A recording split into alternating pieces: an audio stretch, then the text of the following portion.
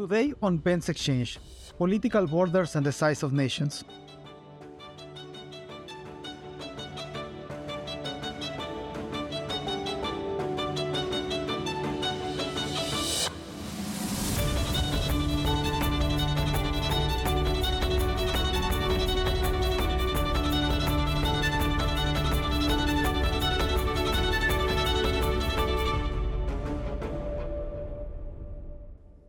Welcome to Penn's Exchange, the forum where we discuss everything related to the historical experience of markets and their philosophical foundations.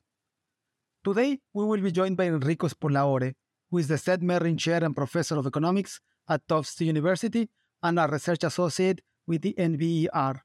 He's also a member of the CIFO Research Network. His main research interests are in political economy, economic growth and development, and international economics. His publications include articles in prestigious academic journals such as the American Economic Review, the Quarterly Journal of Economics, and the Review of Economic Studies. Welcome, Enrico. Thank you very much. Thank you, Fernando. It's a pleasure to be here. We tend to think of political borders as exogenous artifacts that are imposed in a top-down manner by governments with imperial ambitions. And while this is true in some cases, there is a more significant case to be made for the alternative, where borders and jurisdictions are endogenous to the populations that draw them. A country's size and frontiers depend on the political and economic cost and benefits of sticking together or breaking up. Today we will have Enrico Spolaore, a leading economist in this research area, who will talk about the optimal size of countries and hence why borders are drawn the way they are. So, Enrico, how are political borders defined? And I mean, in today's world, it's easy to identify them. When we go back in time, the definition of political jurisdictions becomes blurrier, and so does the definition of political borders. How do you see this connection between borders and the idea of nation-states? Yeah, no, that's a very good question because, in fact, now we have almost a standard definition that probably comes back, from the 17th, 18th century, where you have you need a government in full control of a territory and a population and exercising a monopoly of legitimate coercion over that territory. So that's a classic definition that very often is used in political science. But as you said, it's a relatively, recent definition, and it has never, almost never been perfectly observed because you could always have situations where you could have more than one ruler ruling over a territory and so on. Now, more recently, also, there has been this idea that the population itself must have some characteristics to make it a nation state, so that the population should have a common language or a common culture and so on. That, in many ways, this is also a little bit a myth. Many scholars think that, it's really the case. I tend to look at culture and language as very important components, as in a theory of how borders should be defined, are in practice defined, but not because you can have different groups belonging to separate homogeneous categories. I think that's a mistake. I think it's more of very often it's more of like a continuum where people can be closer or farther from each other across several dimensions, linguistically, culturally, and they might feel closer or farther from the government, and that matters. So it's true that it does matter if you feel closer or farther from the government. That's part of the cost of living in a very large, heterogeneous country. For some people might be, I have to share some public policies or public goods that are not exactly the one that I would prefer. So there is clearly that component. But it's not a 0-1 situation where, it's my group versus the out group. So in that sense, I think we need to be much more flexible when we think about the definition of borders, both historically and even nowadays. Could you talk to our audience a bit about the general theory about the size of countries? Like, when we talk about an optimal size, what are we referring to? Who is the optimizing agent, and what does he optimize? Yeah, no.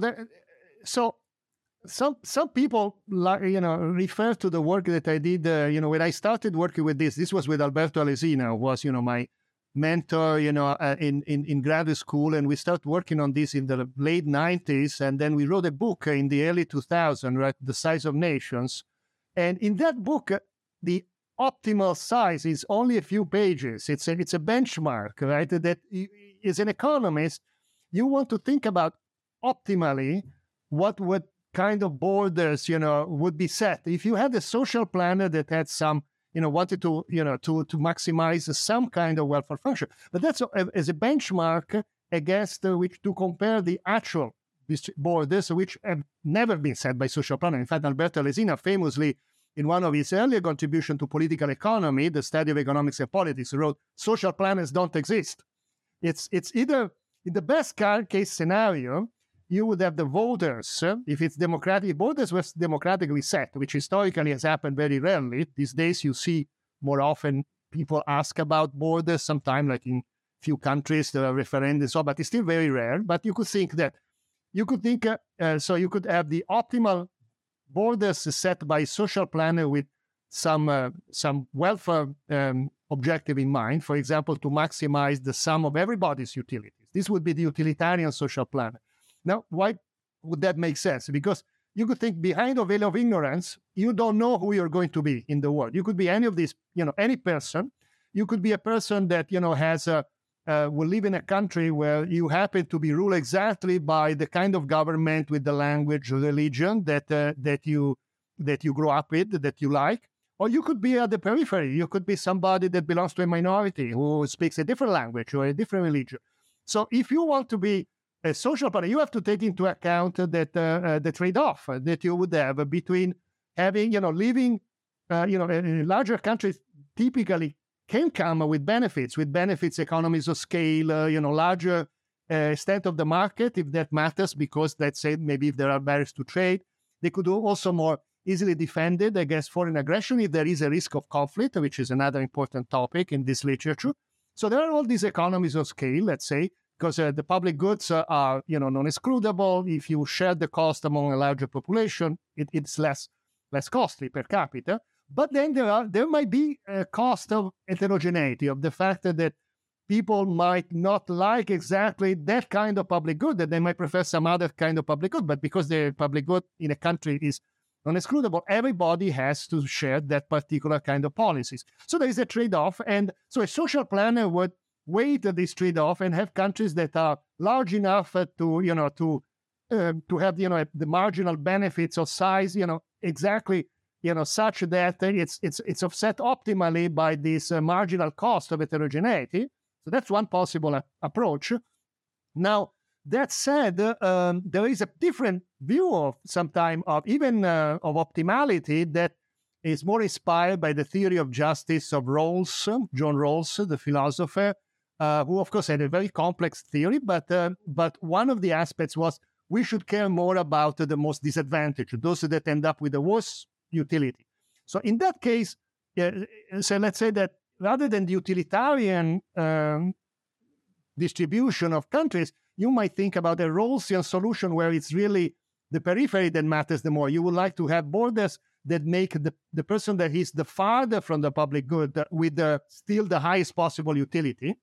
And it turns out, so one of the earliest results that we got in this literature theoretical result in our very simplified model was that if you let the voters decide about the borders, so that let's say I have some given distribution of voters and say I'm going to change the borders only if a majority of voters agrees in each country that to change the border in each country involved by the change, each existing country, I want to change the borders only through majority voting. The majority voting equilibrium would be pretty close, or some condition identical to the one that a Rawlsian social planner would choose. So it would be optimal in this sense, but the country would be much smaller, so it would be a more fragmented world, it would be a more inefficient world from the point of view of the utilitarian social planner, the one that would maximize the size of the pie, that would make everybody's utility, the maximum, the average utility, the maximum. So even here, you can see that even from the purely optimal point of view, it depends a little bit on your philosophical views. Do you care more about the periphery or do you care more about the average? And so a world decided by voters, typically because the voters, very often might want to break up a country, even if it's efficient, because they themselves feel that they are too far from the government, especially if they cannot be compensated. That's another issue. If you could compensate people from being far from the government in terms of, but it's very hard to do that because these are not compensation-based on income. Quite the opposite is based on your preferences. So so it's very difficult, and also there is an issue of credibility that we discuss. So these are but then of course a natural question would be to say, yeah, sure, but voting itself is pretty idealistic. I mean, you don't really have voting equilibrium. So what in practice, borders are very often, or most often, determined by rulers, by kings or dictators or aristocrats. And what they had in mind, what they were trying to optimize from their own more selfish point of view, were their own power, their own rents. And so they were trying to do something that was not necessarily in the interest of the population. And very often, if they could ignore the preferences of people on the ground, very often borders were drawn very inefficiently, very artificially. A typical case is Africa, which is being widely studied. You have artificial borders in Africa that cut through ethnic groups, separate, groups that are very, similar to each other, and then, maybe put together groups, ethnic groups that are, have different cultures and languages. They created all sorts of artificiality that later some people have studied. Michalopoulos and Papaioannou would be, a good example of this work. That they have studied how this had consequences even in the post-colonial period, when the countries became independent following those artificial borders.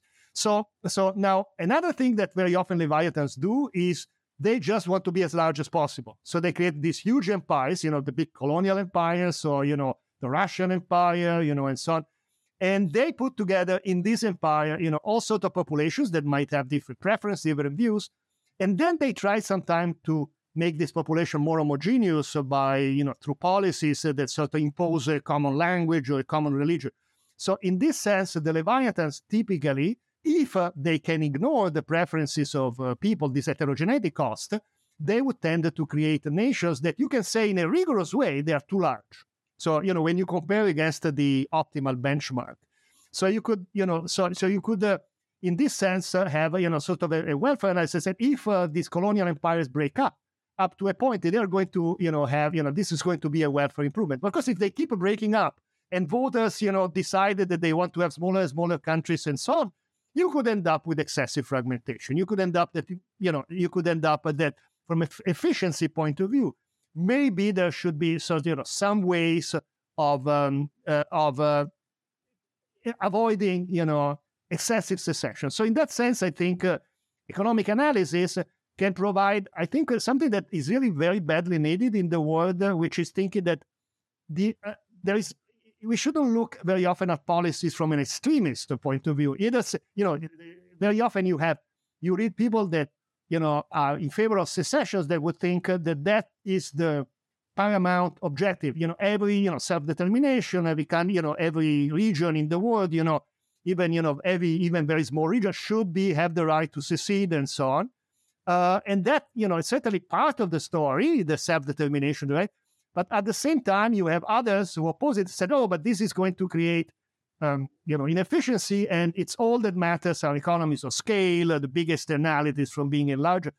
An economist approach to say, no, wait, it depends. There are costs and benefits. You have to weigh them. And then most importantly, you have to ask people on the ground. You have to let people have a voice.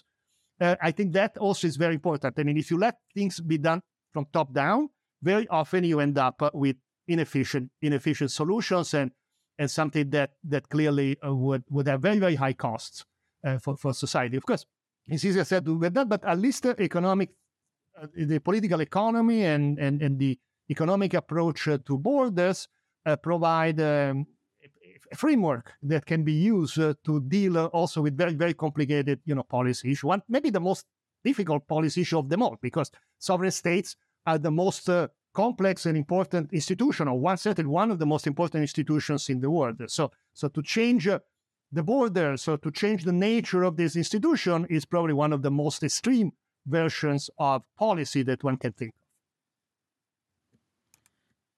Following on that, what a major empirical consistency that we find in urban economics is that most countries, the size distribution of their cities follows a power law where more or less the largest city is roughly twice the size of the second city, about 3 times the size of the largest city, and so on, the so-called Zipf's law.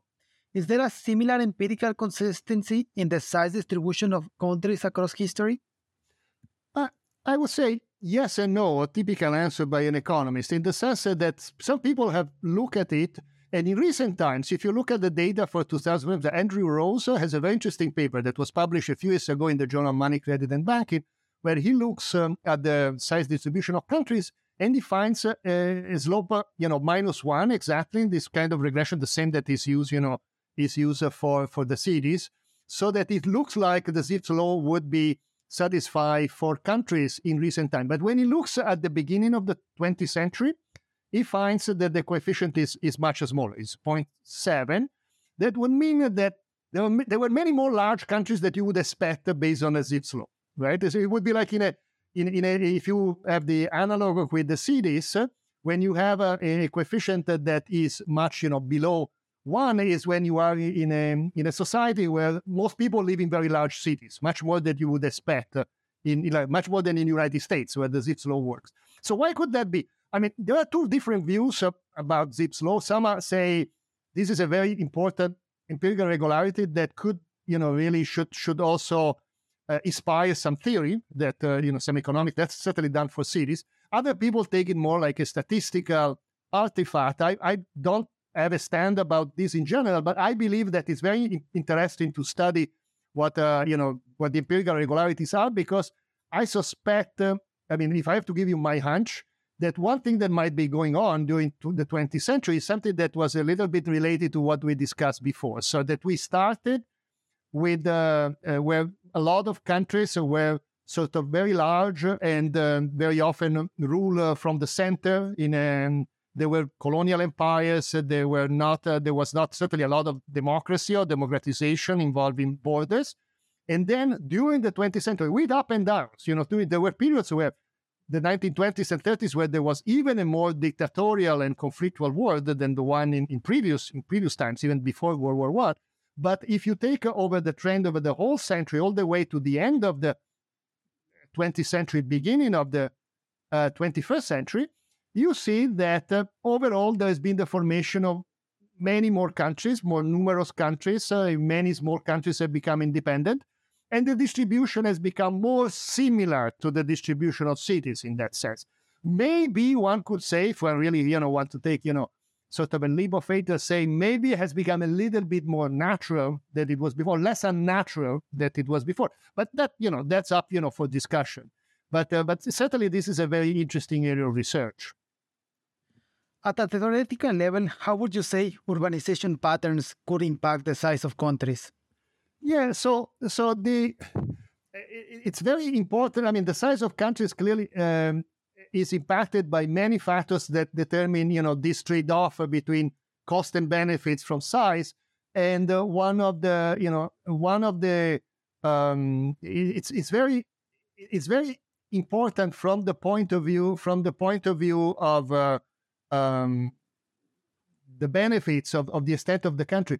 To what extent, for example, there is large mobility of factors of trade, within a country, for example. So a very important point is that these days we have that within countries, we tend to have a very sort of integrated markets, domestic markets.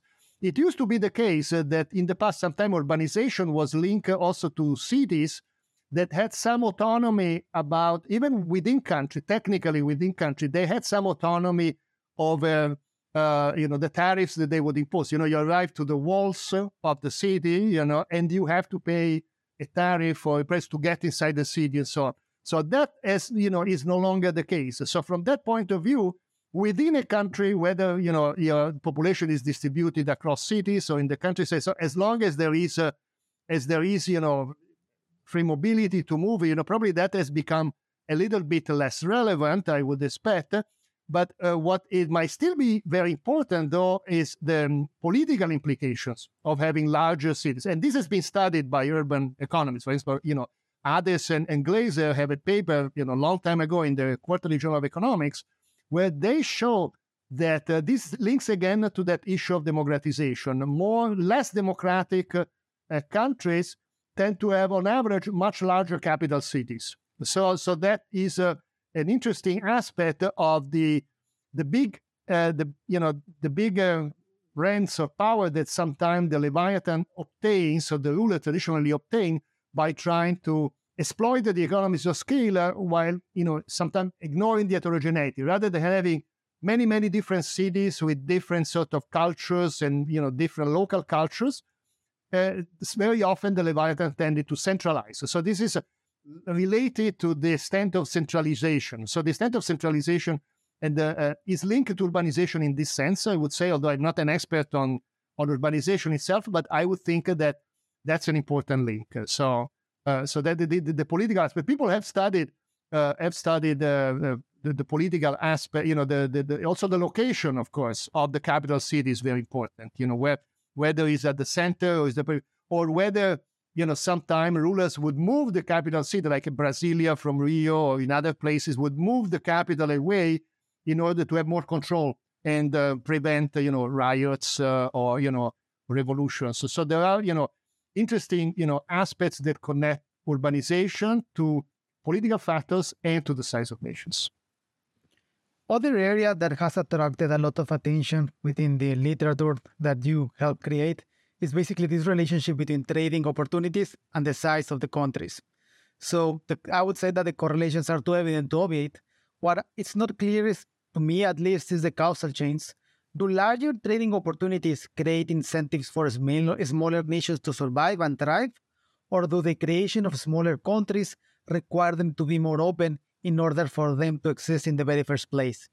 Yeah, no, that's a very, very interesting question. This is definitely one of the areas where we have done, the most work, both, with Alberto Alesina originally and also with another important co-author, Roman Bagzierg. We wrote a paper together, Alberto Alesina, Roman Bagzierg, and myself, called Economic Integration and Political Disintegration, where we were studying exactly this kind of relationship between higher economic integration, international integration, creating incentives for breakup of countries, and you would certainly see a very strong correlation there. But I absolutely agree that also the causality goes in the other direction. When you start having smaller nations, each smaller country would have a stronger, incentive in principle to reduce the barriers to trade, all other things being equal, although not every, country eventually would do that.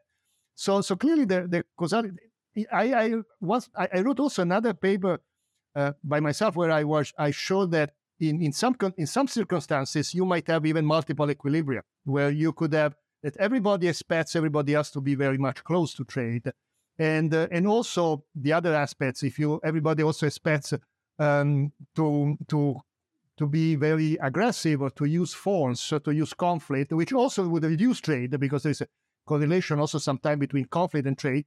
So in a world that is very with high barriers to trade and high conflict, you have a very strong incentive to create large countries, to be large. So you definitely want to be large. You want to be large to have a large domestic market because you cannot trade much with your neighbors, and also to defend yourself. And because this world would also be more conflictual, there will also be less trade as a result of that. But if you expect that there will be low barriers to trade and that people will use force less to solve international disputes, then you could live in a more peaceful world where there is more economic integration and where there would be also, the size of countries can be small. It doesn't need necessarily to be small. I mean, it's not that you have to break up your country if you don't want. But if there is some other reasons why some groups would like to form their own country, and that happens peacefully without, using conflict or anything like that, that would be an equilibrium. That would be an equilibrium that would be sustained because now there is a lot of international trade. This is, I think, is kind of the ideal of David Hume, who is one of my favorite philosophers. David Hume, a Scottish philosopher of the Enlightenment in the 18th century, that said, nothing is more favorable to the rise of politeness, which he meant of a civilization in general, culture, and learning, than a number of neighboring and independent states connected together by commerce and policy. So this would be, I think, the sort of the Enlightenment ideal, where you would have that commerce, but also some policy coordination on some major, matters, would go together with neighboring and independent states. So that's also a possible equilibrium. So that would kind of be a self-fulfilling equilibrium. A derivative question on borders that I found quite interesting is the potential viability of overlapping jurisdictions. For example, if we go back to the medieval Europe, we find the church and the local states acting as governance institutions, often competing but often cooperating as well, working in the same geographical space. We, of course, do not see this anymore. Yet the question kind of remains, is there any advantage to a world like that? And if so, why do we see this kind of overlapping jurisdictions anymore? Yeah, I think that's an extremely important question, because from a purely theoretical point of view, if you could have different jurisdictions set up for different kind of public goods, right, at different levels and for different territories, that might be in principle more efficient. So if you have a few public goods where the heterogeneity costs are relatively low, most people tend to agree, there are very large economies of scale, you want to have very large jurisdictions, and then for others, they tend to be more, where the heterogeneity cost might be higher and where people might disagree more in different areas, or the economies of scale might be lower, you want to have smaller jurisdictions. Now, we do this now, but we do it in a hierarchical way. We don't do it by creating jurisdictions that are all sovereign by themselves, right? So we create, let's say, the nation state typically, or the federal state, maybe in some case, which it has the monopoly of coercion, in Washington, let's say, or in Berlin, and they are the sovereign states where defense and foreign policy, some of the most important. And then we create, the states like Massachusetts or Virginia or Texas, where there is, some policies are decentralized, but they are subordinate to the main state. They cannot do things, that's very different from what you mentioned, like the church and the emperor, that were both, rulers their own way. There was a lot of conflict among that. So now some people have argued that some of the ideas behind the European Union originally, by some at least of more utopian interpretation of the European Union, that the European Union could be a club that people could join, that could have some functions that would be almost like overlapping to the nation states, having its own sovereignty, not depending on the nation, on the sovereignty of the nation states, but not being necessarily on top of the nation state. Now, why is it harder to do that? It's hard to do that because of the monopoly of coercion. That is the fundamental. Who is at the end? Somebody, especially in a world where it's possible. As economists, we know that suppose that you have to provide for public goods. People will not necessarily do it voluntarily, right? There is the need to enforcement sometime, or there is the need. Otherwise, there is a very large risk of free riding. So who is going to? So one major issue is somebody has to have the ultimate monopoly of coercion. So who is ruling? This was always a big issue, and it continues to be a big issue in the European Union. Who is in charge eventually? Is it the law that comes from Brussels, from all the different nations, states of the European Union, but eventually is that the law that rules, or is it the local, is the national law that rules? And we know that, the German constitutional court came out with rulings about that were controversial. We know that Brexit was partly motivated by the fear that maybe eventually Westminster would have to be subordinated to Brussels. So they attempted to create. So at the end, it's probably the most sustainable situation would be a hierarchical rule where you have a federal structure. So if you are a strong believer in European integration, eventually you say, well, but the final equilibrium would be the United States of Europe, where there would be it would not be the Holy Roman Empire, which was not holy, was not Roman, and was not an empire, right? According to what. And so that is so that's the challenge. But that said, some people say that we do have kind of some overlapping jurisdiction, even like the postal system. The agreements about the postal system. There are some things that work cooperatively that involve a lot of different countries that are a little bit, supranational. But they are still the exception. I mean, at the end, I could say that the nation state is not going to die anytime soon. I mean, the nation state, in the sense that we define at the very beginning, when you ask what was the nation, I would say the sovereign state that has the monopoly of coercion, of legal coercion, and who has the real ultimate control over its territory, is still there to stay. Following on that, now that you talk about the Holy Roman Empire, How effective do you think the decentralization approach is to actually maintain the unity of a state?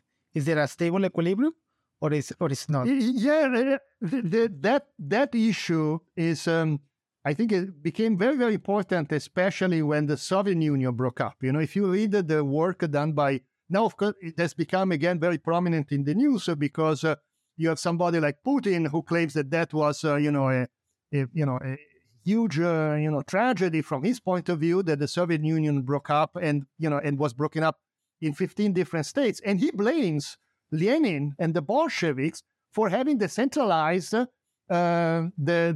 created a federal structure where Ukraine already had its own government, even had a seat at the United Nations, even during the Soviet Union, Lithuania, Latvia, Estonia, they were all already states, part of the sovereign states. Of course, during Stalin, it became a complete shamble. There was really no power decentralized because everything was decentralized in Moscow.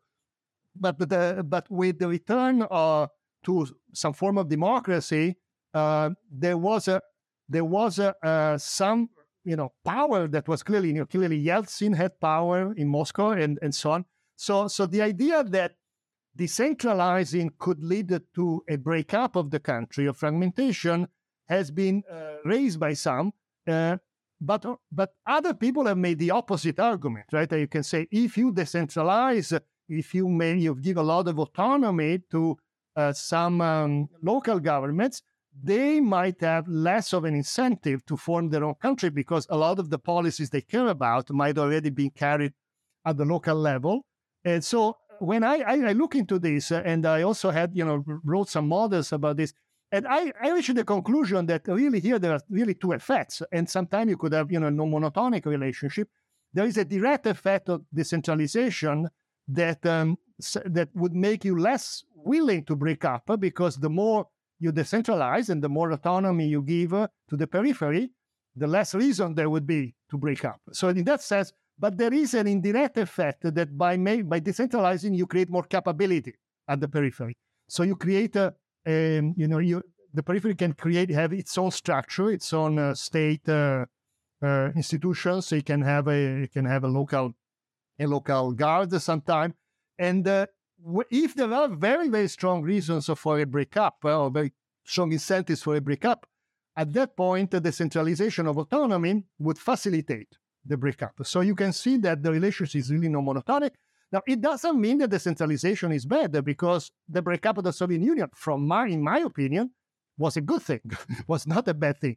This is a typical case. We're going back to the origins of, going back to the beginning of this discussion where we said, what are these big nations, because Russia itself was a big colonial empire, which had included many populations that were farther linguistically, religiously, culturally from Moscow, and had been submitted by the Tsar, but certainly in a non-democratic setting, the same way that certainly London and Paris and Rome had occupied territories in Africa, in other parts of the world that didn't belong to them. So in that sense, the breakup of any kind of very large Leviathan empire, colonial empire, is well for improving in general, even though it can come with very large transactional costs, especially if it is not done peacefully. Now, Czechoslovakia broke up peacefully, but Yugoslavia broke up very violently. So the real problem is not as much. The real problem in general is not as much would the decentralization create a breakup, but would decentralization make it for a more peaceful and cooperative solution, which I think is where we always have to, we have to try, because we have to minimize conflicts over borders, which is, the real problem, or population fighting each other over borders or over public policies or over anything or over territories. And because we know historically that this is a frequent reason for conflict, we have to try to make it, but also it doesn't mean that, but at the same time satisfying the desire for population for self-determination. I mean, the solution, you could have like the Pax Romana, the Roman peace, that peace of the emperor. The emperor rules everything and everybody has to shut up. That is a bad equilibrium. We don't want that. I mean, it's not just peace, it's peace, but also self-determination. And again, we have this trade-off between the big economies of scale of being all in larger jurisdictions that are, well organized and so on. But also we have the fact that different people have different preferences over public policies, and you want to make the governments as close as possible to the preferences of the people. And this is a trade-off. I mean, economists, of course, we have two hands for this reason, right? I mean, on the one hand, on the other hand. And that's the great advantage of an economic approach. You cannot have your cake, and eat it too. And you have to make decisions. But some decisions are better than others. It doesn't mean that, because we have two hands, if one hand slaps you and the other, caresses you, they are both good, right? You have to have a policies that also are morally defensible. And I think in that sense, that are to the advantage of the largest possible number of people, and in particular, certainly, and again, in this, I tend to be more Rawlsian, it is also very important that people at the periphery, or people that are historically more marginalized, they should have special attention, which is also very important when we think about these issues. We certainly don't want, the borders be determined by the different centers of the world or by the ruling elites of the world, ignoring, everybody else. So far, we've kind of talked about populations as if they were fixed within a locality. So what about migration? And this goes to the example of the Soviet Union, because they were famous for their policies of basically forcefully moving people from places to others to make it more Russian. And this is especially important today. Yes. So, and this is not just a topic here or in Russia. It's kind of one of the most debated topics, is if migration, either forced or voluntarily, can change the demographics and cultural attitudes of nations and skew them to a different political equilibrium. Is this a real situation to be concerned with? Yeah, I think, unfortunately, we have to be concerned about some rulers using immigrants as weapons, or even moving a population as weapons for their own purposes. This is certainly something that I believe we have, for the reasons that you mentioned. It goes back to the fact that leviathans, that rulers have a very strong incentive to make their population more homogeneous, more try to reduce diversity, to minimize the diversity of their population, and that unfortunately, moving populations around, or even sometimes ethnic cleansing, which is even more dramatic, because sometimes it's also killing some of the population. But sometimes you even if you don't kill the population, you prevent them from speaking their own languages. So you say nobody can, now everybody's forced to learn, the official language of the ruler. So these I think will continue to be concerned. I mean, we always think that these are problems of the past, but unfortunately they are not. I mean, you can still see this in Russia, but this has happened frequently in the history of the world. So certainly this is something, and there are international treaties against that. I mean, that's part of the definition of genocide is attempting to suppress cultures and languages of population. Now, a different issue, of course, is when people move because they want to. That, I think, is so when we think about voluntary flows of population, which has also been always a very important feature in the history of humanity. The history of humanity is a history of migrants. And, from, the out of Africa migration all over the world, happening tens of thousands of years ago to, many more recent. I myself, I'm an immigrant. I was born in Italy. I moved to the United States. I became a U.S. citizen while keeping my Italian citizenship. My wife is Brazilian, so coming from a country that itself was a country of immigrants, and so she had Italian citizenship at the time because some of her ancestors came from Italy, and so she has 3 passports, while I have 2, and my son has 3 passports, being born in the United States. So clearly there is when we start to having people with multiple citizenships that can move from one country to the other, that raises a lot of very interesting theoretical issues about the number and size of nations, which I always saw as a bit of the missing chapter in our book with Alberto, because we never wrote a chapter about migrations, the effect of migration on the number and size of nations, which I think is very important. So, but we have been thinking, we thought about it, but eventually we didn't write it. But if I have to think about what happened over the past 20 years since we wrote the book, it's clear that that's an important component. In some aspects, I believe the mechanisms are similar to the effects of international trade or general international exchange, in the sense that you can imagine that in a world where there are very high barriers, where borders are also, because borders, how thick are the borders, right? You could think about. So you can think that borders can be very thick or very thin. Borders can be barriers or not, two different forms of exchange. So if borders, we already discussed that if borders are very high barriers to international trade, this creates an incentive to form larger countries. That we discussed that. Now, a similar effect in principle could hold if borders are big barriers to the movement of people. Right? So if everybody in the world prevented people from moving across borders, and if we had very much policies against all sorts of movement of people, and of course people move for all sorts of reasons. They could move for tourism, which is a form of trade. It's already a movement of people. Or they can move because they want to live somewhere else for a temporary period, which is temporary migration as workers. Or they can move to settle definitely in a different place and become citizens there and have children there, which of course has political implications, because then of course there is the whole issue of how do you provide citizenship to people who move.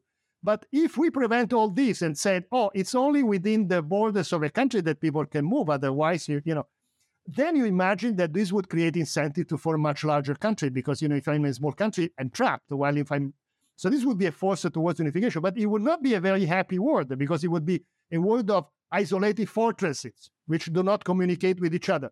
And it's the same, it's even worse than the trade blocks. You don't want a world of trade blocks. This was a big fear that many people that are in favor of free trade, like Baguadi and others, had when people think about regional integration at the trade level. If we form these trade blocks may be very open within themselves, but then very high barriers towards the other blocks.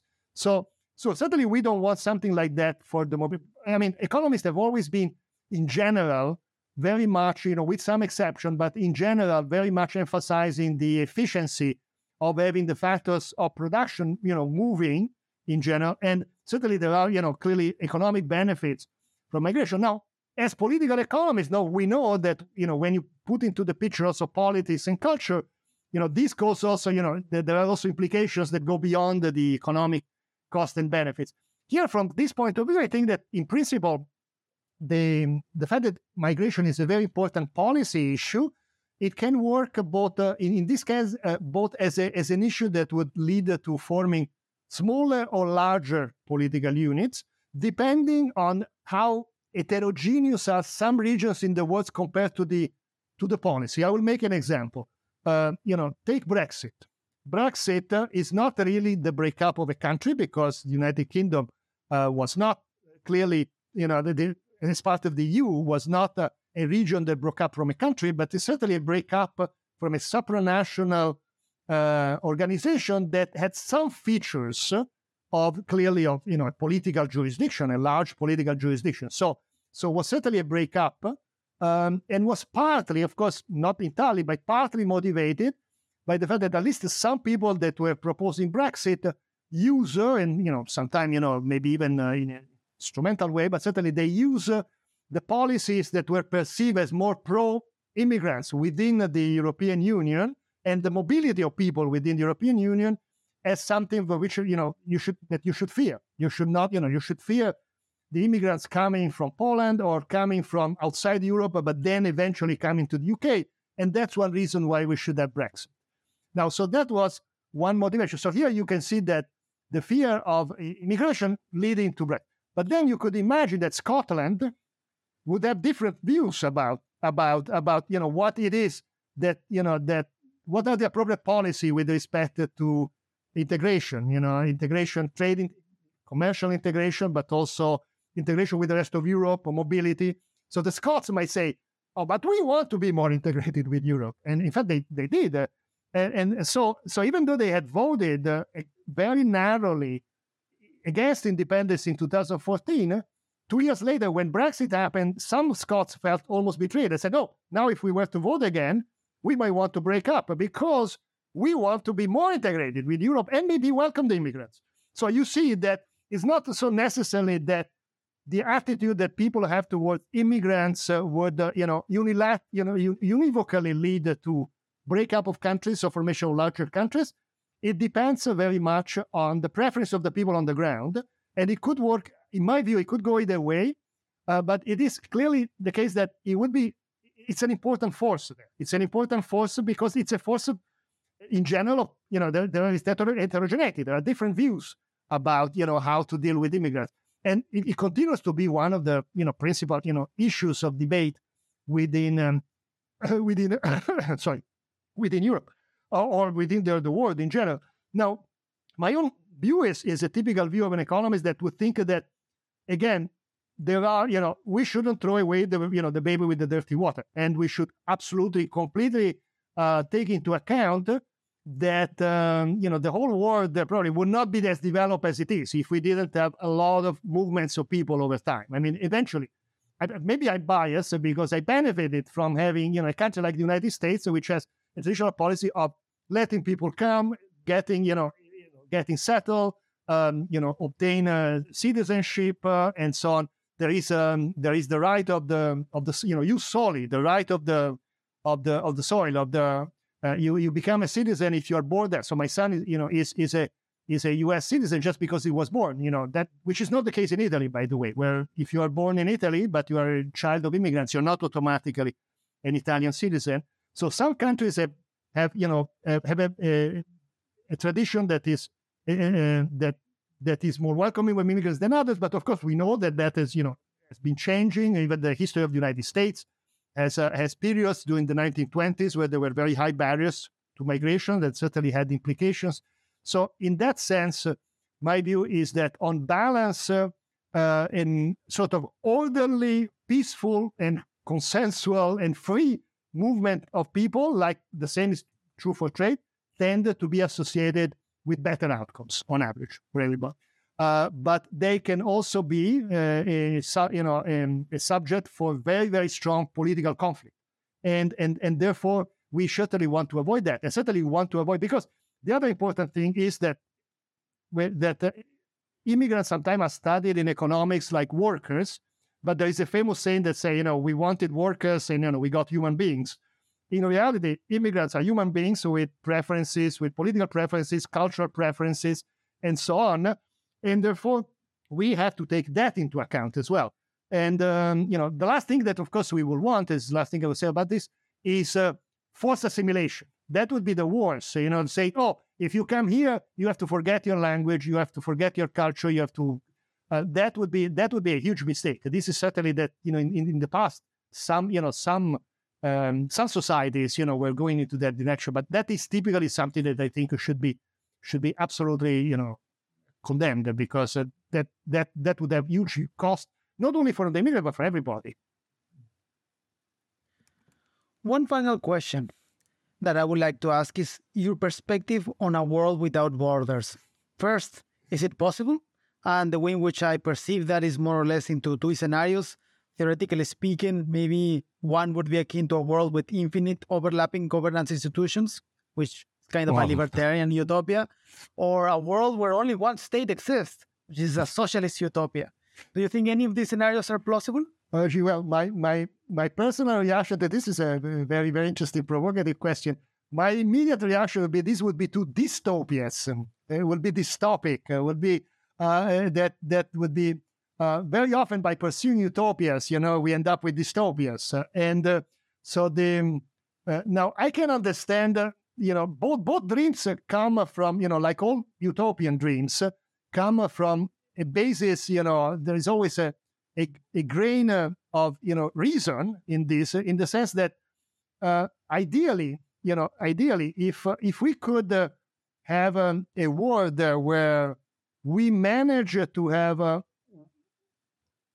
as much decentralization and autonomy you can, etc., but there is some major way to coordinate all of us on the truly important issues that are global. There are some issues where the public good has economies of scale that are so large and the externalities are so enormous, right, that you really want, and you would really like to have some policies where, you would have coordination at the highest possible level. Now, but doesn't mean that, but then the question is, would you give sovereignty to just one government, right? So do we want to have the monopoly of coercion, or the monopoly of force, the monopoly of power just in one government? I think here is like, in economy, say you're putting all the eggs in one basket, right? I mean, it would be extremely risky. And moreover, once you have an elite, a government in charge that to whom you have given, okay, you are, the final word, whatever happens in the world, the chances that this would be non-democratic is enormous. So you end up, creating an empire. Typically, you would very, very large empire. Eventually, you would go from the Roman Republic to Augustus, and then Tiberius, and then Caligula, and so, as an historian, you can appreciate those risks. So I would say the one word, I think, is extremely dystopian, and we know that, the heterogeneity cost would be enormous. On the other hand, everybody independent is also a dystopian. It doesn't work that way because there is free riding. I mean, this is the libertarian utopia, because I believe that public goods matter and people do not really provide public goods, involuntary. I mean, we can think about all sorts of coercion arrangements but in practice, we saw that, with COVID, with health emergency, we see in many cases, at some point, you need the state, or at least you need a public authority, you need somebody to coordinate. And if somebody attacks somebody else, you need military alliances. I mean, I would say, you need NATO to protect yourself from, aggression or something like that. But, okay, that's an alliance. But, you need, certainly, I cannot defend myself completely. I'm happy that there is a state to protect my rights. So I'm willing to give up some of my freedom, to make us a king. But, with balances, with checks and balances, the fact of having a lot of different states in the world is a form of checks and balances, if you think about it. So I would say that a world where there are, hundreds of independent states that are connected together by commerce and policy, as David Hume said, but where if something goes wrong in one state, I can run somewhere else. Some people said that was the secret of European prosperity. Hume himself, I think, said that. In fact, Hume in a different context, that maybe the Spaniards, suddenly they become very much intolerant of minorities. They kick out the Jews. They suppress but then Spinoza can go to the Netherlands, or the ancestors of Spinoza can go to the Netherlands, or you can run away from one bad state to another that would be more democratic or more tolerant and so on. So in that sense, I think a multiplicity of states, but each of them providing public goods that in the libertarian utopia cannot be provided privately. I don't think that the private markets themselves would be enough to create. In that, I'm completely not in favor of including policy in the borders themselves. Obviously, you cannot also utopia where anybody can, the borders don't exist, like in Imagine by John Lennon. I mean, it's great as a song. It's a very nice song.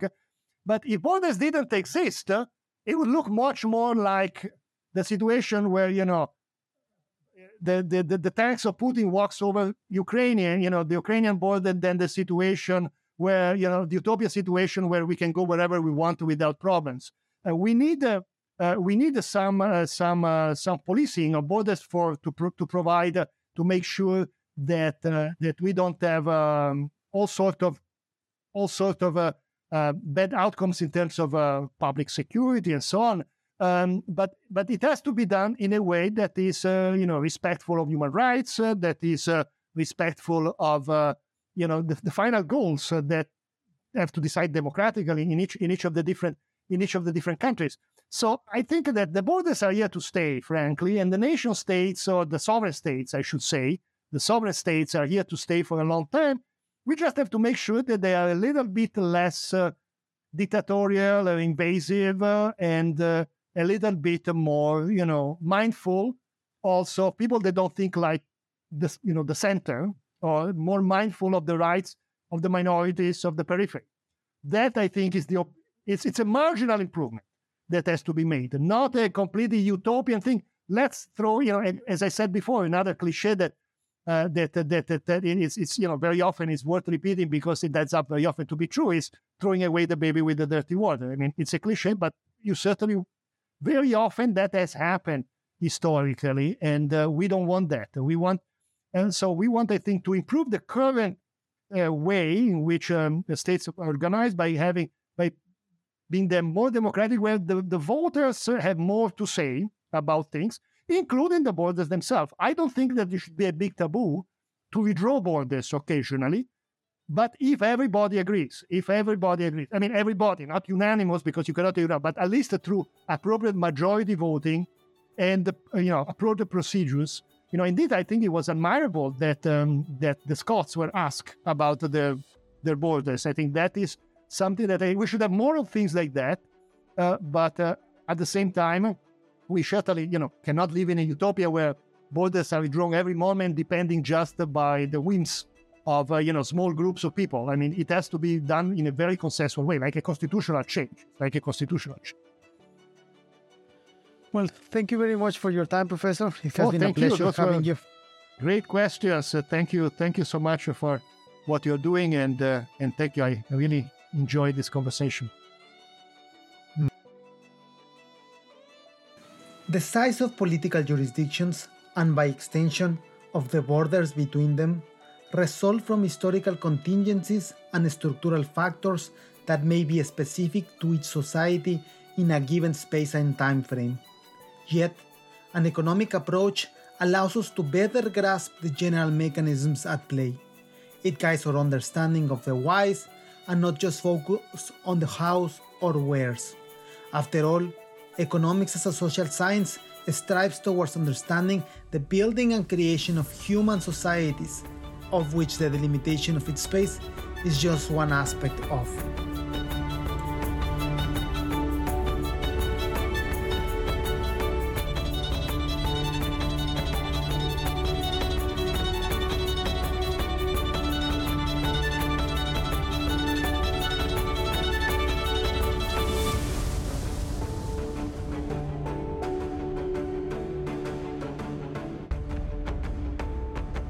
This has been PEN's Exchange, Markets and Cooperation, a podcast from the PEN Initiative for the Study of Markets at the University of Pennsylvania's Economics Department.